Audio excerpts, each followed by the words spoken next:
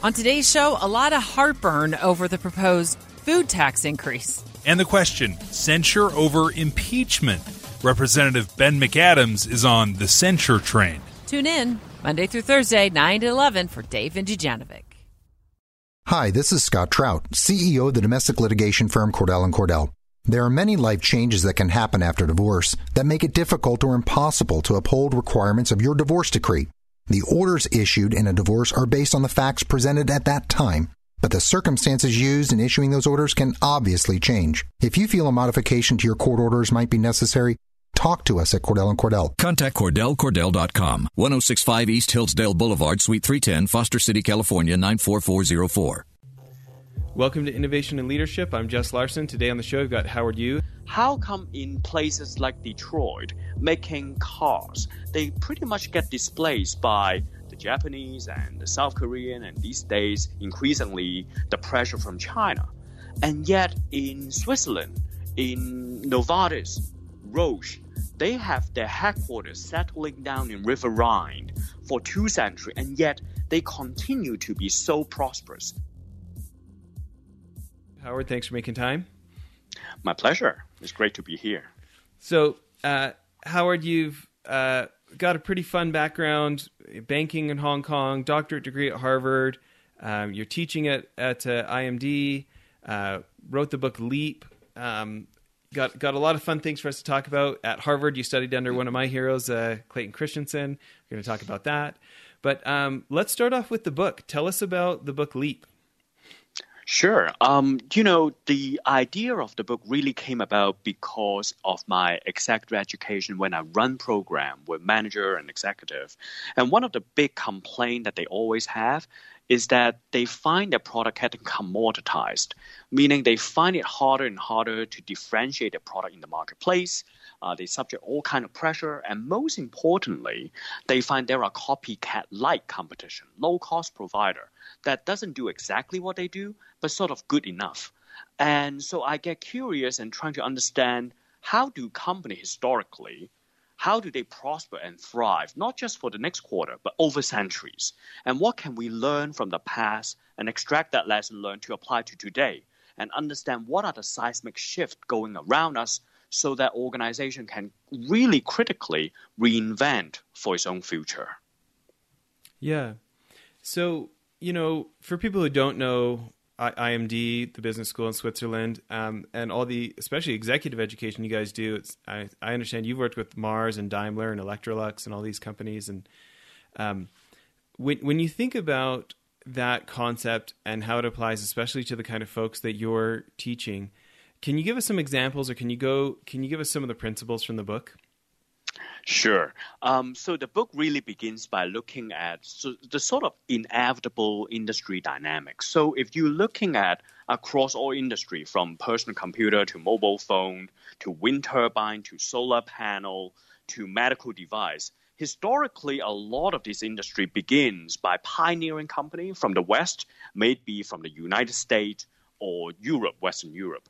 But inevitably, what we see is there are low-cost providers, mostly begin from Asia, right? Either the Japanese or the South Korean, the Taiwanese, and increasingly in China, that they are really providing alternative, lower cost. Probably maybe the quality is not as good, but they are really eating the market share. So this becomes an obsession for many of my clients or executives to understand, if I want my company to continue to be successful, what do we need to do next beyond simply cost cutting? Now, in Switzerland, interestingly enough, there is a group of company in Basel, in the eastern side of Switzerland, and they are pharmaceutical industry, right? So you have Roche, you have Novartis, and historically they have actually settled down in Basel for more than 2 centuries, so 200 years. So I get curious, and the book really trying to understand, how come in places like Detroit, making cars, they pretty much get displaced by the Japanese and the South Korean, and these days, increasingly, the pressure from China. And yet, in Switzerland, in Novartis, Roche, they have their headquarters settling down in River Rhine for 2 centuries, and yet they continue to be so prosperous. Is it something that can be only explained by the industry dynamic, or there are managerial choices that managers across all industry can learn and selectively adapt so that they can create a better future for themselves. Yeah. I mean, I'm already hearing a lot of the Clayton Christensen disruptive innovation type of elements here. And it's interesting. It feels like you've kind of taken that and you're going to the next level, and where do we go from here? Do you have any comments on that? That's right. I mean, there is almost a big body of research that describe big incumbent really would subject to disruptive innovation in terms of the pressure, and big incumbent in the face of new entrants. They are sort of powerless. And in fact, this is why there is a body of knowledge over the last 20 and 30 years that systematically showed us jumping through the S-curve for incumbent is really, really tough. What I'm trying to describe in my work is that it is indeed possible, although it's exceptional. But there are companies across all industry have continually to be able to survive and prosper and jumping through this technological S-curve and reinvent themselves. And the book is really trying to explore how. So in many ways, you can think about the work that I try to do is building on top of really standing on the shoulder of giants to understand, okay, so if disruptive innovation is so hard to navigate, however, if it becomes inevitable, what are the features and commonality across this pioneering company? We still see them very successful today rather than succumbing to industry pressure.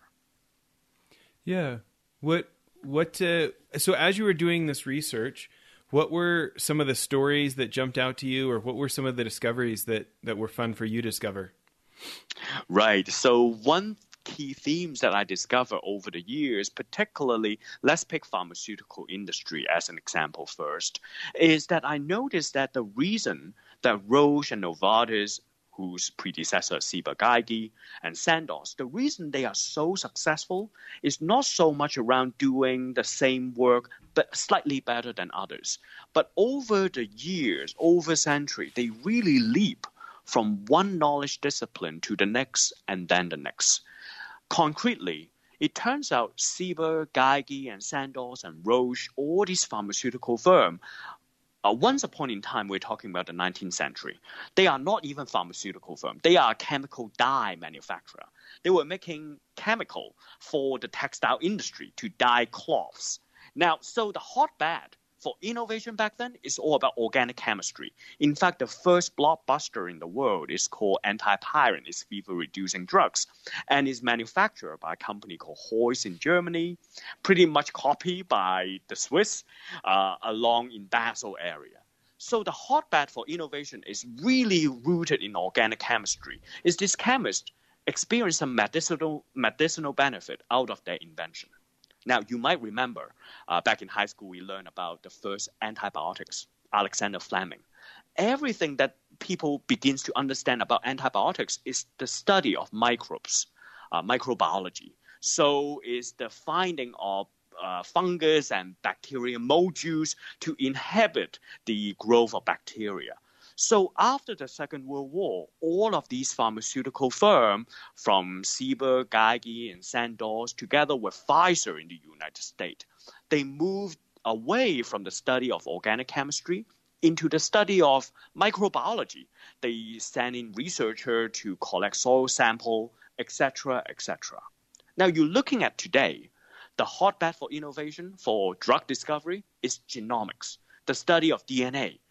The study of computational science, and so on. So the long history of pharmaceutical company is really the leap from one knowledge discipline to the next, from organic chemistry to microbiology, and finally to genomics and bioinformatics.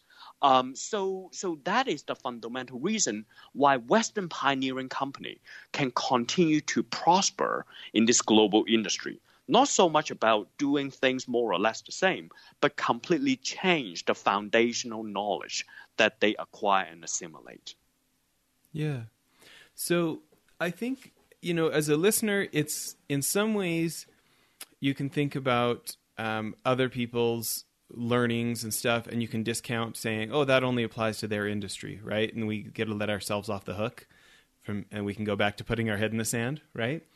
Yeah, absolutely. But justifiably, you look at the science and the patents and the people who have the armies of lawyers to defend their drug patents or things like this, right? And someone else can feel like, well, I'm not in an industry that's that complicated. How does that apply to me? Like for us at Mylan, right? We've got the shows that, like the podcast we're doing today, and then we've got our management consulting side where we're doing our leadership training and teaching people about enterprise excellence, right? How do you help the whole organization do better instead of just management thinking changing? Yeah. So something like that. The management consulting world, the corporate training world. Give me an example of for us how you think that might change, or what questions we would need to ask ourselves. For management consulting industry particularly, right? Yeah, sure. For the corporate training side of management consulting. Sure. So there are two parts of the question here, because you're right. There are times that executive and manager would tell me, look, how would I understand your proposition and explain why for drug discovery the Western pioneer continue to lead the global industry. But what if my industry is not that much of scientific driven, right? Mm-hmm. What if my industry in terms of knowledge discipline is kind of stagnate? Does that mean that, I'm going to be like the automaker from Detroit getting disrupted by others? You're talking about management consulting firm. How do we think about this issue? So before I go back to the management consulting firm, I want to be more provocative. And here is an industry or a company that has been around with us for a long time, and yet they are making very mundane product. Even more boring than arguably consulting services. Okay. I'm thinking about, detergent, natural soap, and disposable diapers. And this is Procter & Gamble. Okay. Now, if you think for P&G for a moment, right, they have very little IP, in fact. And if, companies making automotive or heavy machineries, they are subject to copycat competition, then P&G should have gone destroyed by latecomers long time ago. And yet today, you're looking at P&G, they are still leading play across the world. Mm-hmm. So I get curious. How come P&G is able to charter an outcome similar to almost like this pharmaceutical firm, and yet their product feels so mundane and low-tagged? So it turns out, as I was going through the archive of the company, it turns out when they established the company during the 19th century, Mr. Procter and Mr. Gamble, they were forming a partnership. And all they've done is to manufacture natural soap at scale. So because in Cincinnati, the headquarters still today, the headquarters in Ohio, one of the big industry clusters is meat packing. They use a lot of division of labor. So long time before Henry Ford's assembly line, P&G have already taken on this inspiration of building big factory based on meat packing district, right? So they put in automatic mixer. They automate as much of the manufacturing process as possible. So making soap at scale. Now, around the 1920s, color printing becomes very much fashionable things. So P&G begins to put on a lot of advertisement based on color print. And then radio comes along. They observe that homemaker or housewife love to get entertained when they do household chore. So they put in opera show to entertain their audience, and it's being known as the soap opera. That's how it came about. Then television came along, and then they continue to sponsor shows on television. Everything they do is based on consumer psychology. They need to understand what causes a consumer to make a purchase decision. So in many ways, again, it's this integration beyond just building big factory based on mechanical engineering, but moving into new knowledge discipline based on consumer psychology. Now, there are advertisers who are happy to take the job for P&G, but P&G decided to build that knowledge in-house. It's sort of today that people talk about, should we outsource our data analytics to IT support group, or should we build it in-house inside our own company? Similar discussion inside P&G. They insource that consumer psychology know-how inside the organization. Now, then after the Second World War, they begin to manufacture the first synthetic detergent. It's called the Tide brand. in the wake of the launch of the Tide, the world's first synthetic detergent, the number of chemists basically tripled inside P&G. So from then on, organic chemistry becomes the foundational knowledge for everything that they do, from laundry soap all the ways to other product as well. Well, so if you look go ahead. I want to talk about part of this. Well, let's do this. Let's take a quick sponsor break, and then I actually want to go back to the advertising part for 1 second because I've got a couple questions about it. So everybody, let's take 1 second, take a minute here and listen to the sponsors that make this show possible, and we'll be right back. Okay, so Howard, right before the sponsor break, I was interrupting you because I want to go back to this idea of P&G and their adaptation. And I think that you bring up such a good point, and I just feel like it needs to get emphasized. And I kind of want to internalize it more myself, because you talked about they went from manufacturing soap the way everyone else did, which would have made them highly vulnerable to a latecomer, lower cost, didn't have any R&D, right? Copycatting them. But they go adopt the essentially assembly line type of methodology from the meatpacking plant. And so even though they're still producing the same product, they haven't actually innovated the product. They've innovated something else in the process, right? And Correct. Then same thing when you talk about the advertising, how they, for us, we take advertising so for granted, but it's funny today if you read the advertising news and they talk about native advertising and with this fresh thing of like companies paying, Wired Magazine or the Wall Street Journal to put in an article that's not actually from the Wall Street Journal, but kind of looks like it is and it kind of fits, but it's brought to you by Chase Bank or whatever. It's this new thing called native advertising, right? Where Procter & Gamble did it so much that we literally decades later still call them soap operas, right? That's so true. And I guess when you say that, I was just thinking about like those organizations who maybe they don't innovate their product, but they innovate how you can get financing for it. So all of a sudden, all these people who weren't buying it because they couldn't afford it, now there's a different type of financing, and they've gone after non-consumption to grow their market. Am I kind of going down the same track that you're saying there, or tell me what that makes you think? That's pretty much it. In many ways, there are different ways of improving your product. One is based on R&D. And what we saw in the early phase of P&G is not so much about changing the soap ingredient, but what they've done is to leverage this mechanical engineering to expand the scale of the economies of scale. When everybody is still doing artisanal manufacturing, hand-dipped candles, and handmade soap, this gives P&G a competitive advantage. However, your observation is absolutely right. If they stay within the first knowledge discipline, at max, they would simply be a low-cost provider trying to fan off other competition, because a white soap is a white soap.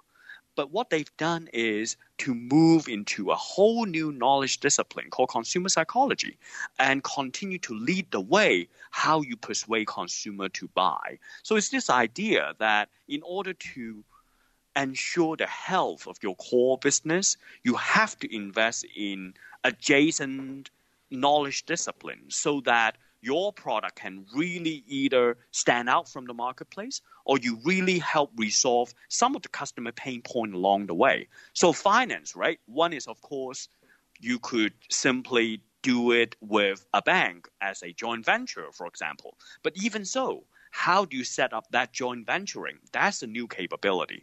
Or you decided to do it in-house, then of course the credit scoring is also a new type of knowledge discipline an organization needs to embrace. Well, so I want to keep going, and I know we're getting down to the end of episode 1 here, so we're going to keep talking about this concept in episode 2, but before we finish, maybe one more question. Do you have any advice for those of us who are either growing an organization, or maybe we're in an established organization that we want to transform it? This idea of discovering adjacencies. I love that term because one of my other favorite authors, Stephen Johnson, in his book Where Good Ideas Come From, he's always talking about like those innovations come from the adjacent possible. You can't skip to a technology where all the parts of it won't be invented for 100 years. You have to go to something that is outside the comfort zone but within reach kind of approach. I don't know if you'd define it differently, but if you had advice for the rest of us on how we can look at what none of our competitors are doing that will differentiate us, how do you generate that thinking, or in your mind, what's some advice for how to go out and approach that ourselves? Yeah, I mean, the definition of a corporate strategy or effective strategy is really around how do you leverage your unique asset and deliver competitive punch in the marketplace. And the way we think about reinvention is not so much around jumping into a completely new type of venture or forest so far distant that you don't even have any competitive advantage. When I see companies successfully reinvent themselves, it's not just think outside the box, but think around the box. So, and here's the trick, right? Because whenever you go into, you need to like trademark that. Think around the box. And are you saying like think about the things that are near that box but outside of it? Is that your point? It's sort of outside, but not too far out. Okay. So that whatever adjacency product or services you provide can actually reinforce the core health of your offering, right? You think about Lego, for example. They're selling plastic bricks. In the age of mobile game and, all these things, no one should buy, but they are still the most valuable toy company on the face of the planet. But they don't just do plastic bricks. They have movies, they have games, everything around that. All those adjacencies to reinforce the core brand of their offering. Now, the funny thing, of course, is a lot of these adjacency in terms of profitability is way lower than the core offering. Now, if you only measure success across your business portfolio using EBIT or earning or profitability, inevitably, you're going to shut down all these initiatives. But the reason they have all these projects around or all these offering around, because they are critical to reinforce the leading position of your core product as well. So I think it's critical for manager to really have a differentiated KPI across their business portfolio and understand what are the primary driver so that your product can continue to achieve long-term success despite patent may expire, despite copycat competition. I love it. I think it's a great place to end for part one of the interview. Everybody, please tune back in and catch part two of our interview with Howard. Thanks again, Howard. Thank you. Hi, welcome to the Subway ad for $2.99 subs. How would you like it? I'll take Drill Sergeant, please. You got it. All right, now listen up. I want each and every one of you to drop and give me a 6-inch meatball marinara, cold cut combo, veggie delight, or Black Forest ham on your choice of bread with any veggies you want for just $2.99 each. Sir, yes, sir! Subway! Make it what you want at participating restaurants. Additional charge for extras plus applicable tax. No additional discounts or coupons may be applied.